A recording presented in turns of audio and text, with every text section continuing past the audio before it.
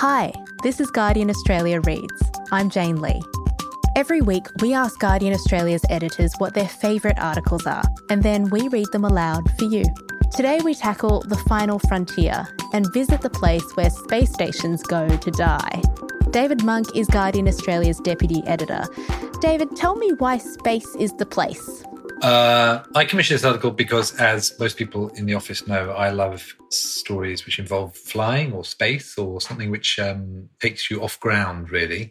I also like stories which involve deep water, underwater sort of stuff. You know, I used to do scuba diving and stuff like that. So I'm interested in sort of dark places, you know, space and underwater and stuff like that. So this story combined both of those things. So in my sort of bingo chart of news stories, it gets all the numbers. Let's hear it. This is Thousands of Kilometres from Anywhere Lies Point Nemo, a watery grave where space stations go to die, by Tori Shepherd. At the furthest point from any landmass on Earth and 4 kilometres under the sea lies the space cemetery. When their outer space journeys come to an end, old satellites, rocket parts and space stations are sent to this desolate spot in the Pacific Ocean to rest on the dark seabed forever. The technical name for this stretch of water is the Ocean Point of Inaccessibility, because it lies more than 2,500 kilometres from any land. But it's more commonly known as the Space Cemetery, or Point Nemo, named for the fictional submarine captain in Jules Verne's 20,000 Leagues Under the Sea.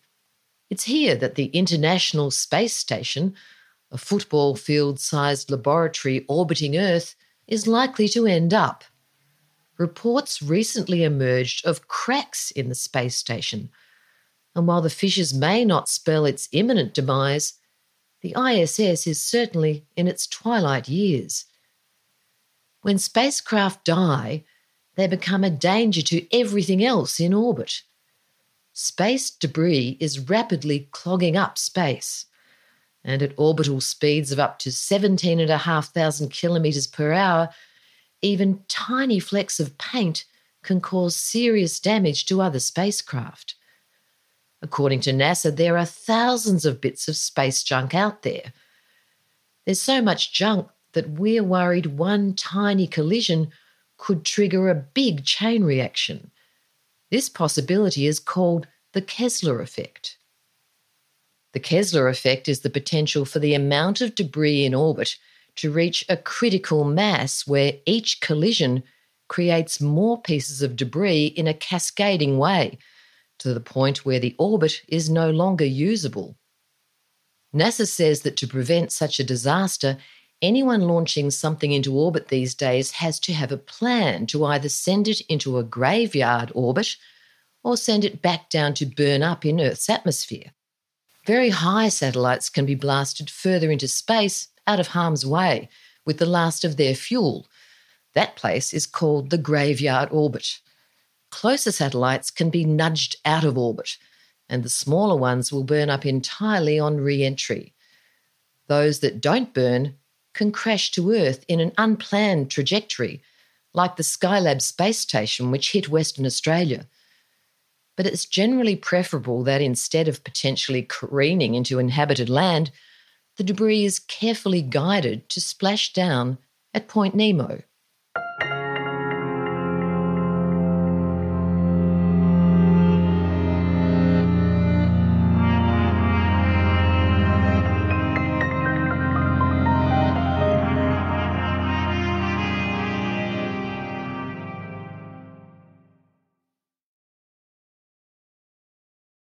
As the European Space Agency explains, modelling is used to pick the point at which a craft will hit the upper atmosphere, and doing that at a calculated and steep angle ensures debris will fall within a certain zone.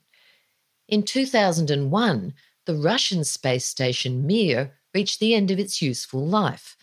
A cargo ship docked to the craft, fired its engines to take Mir out of orbit and back to Earth. Parts burned up on re-entry, while up to 25 tonnes survived and plummeted to its watery grave at Point Nemo. Since then, Mir has been joined by defunct satellites, rocket parts, and even an automated transfer vehicle that delivered cargo to the International Space Station. The spacecraft that have survived space and the fiery descent into Earth's atmosphere are hardy enough to resist the crushing pressure 4 kilometres under the sea. One day, in the not-too-distant future, the International Space Station is likely to join them.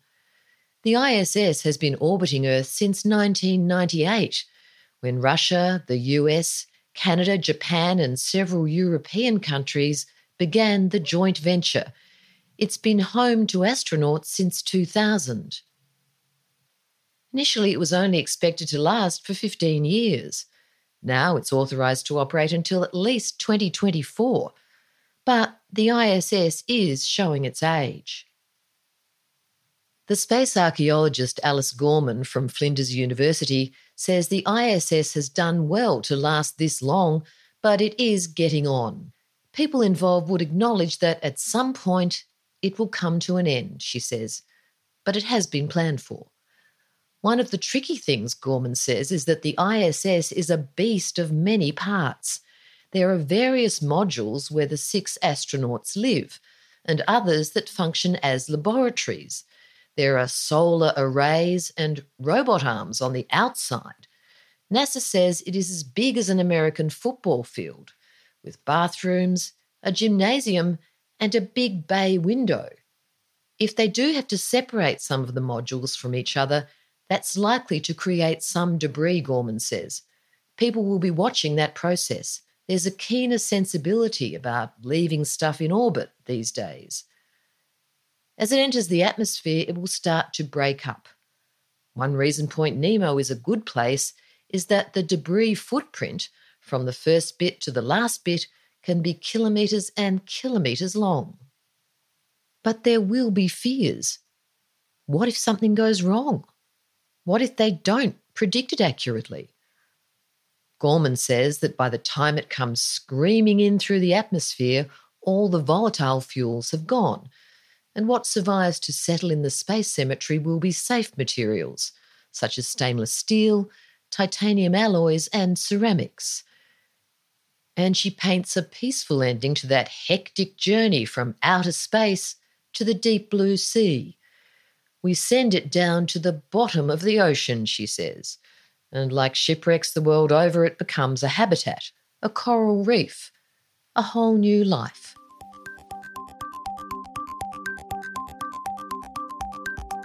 That was Thousands of Kilometres from Anywhere Lies Point Nemo, a watery grave where space stations go to die, by Tori Shepherd. The reader was Tracy Bowden. To read the article, go to Guardian Australia's website. This episode was produced by Sophia Tariq, Alison Chan and Camilla Hannon. I'm Jane Lee. See you next time.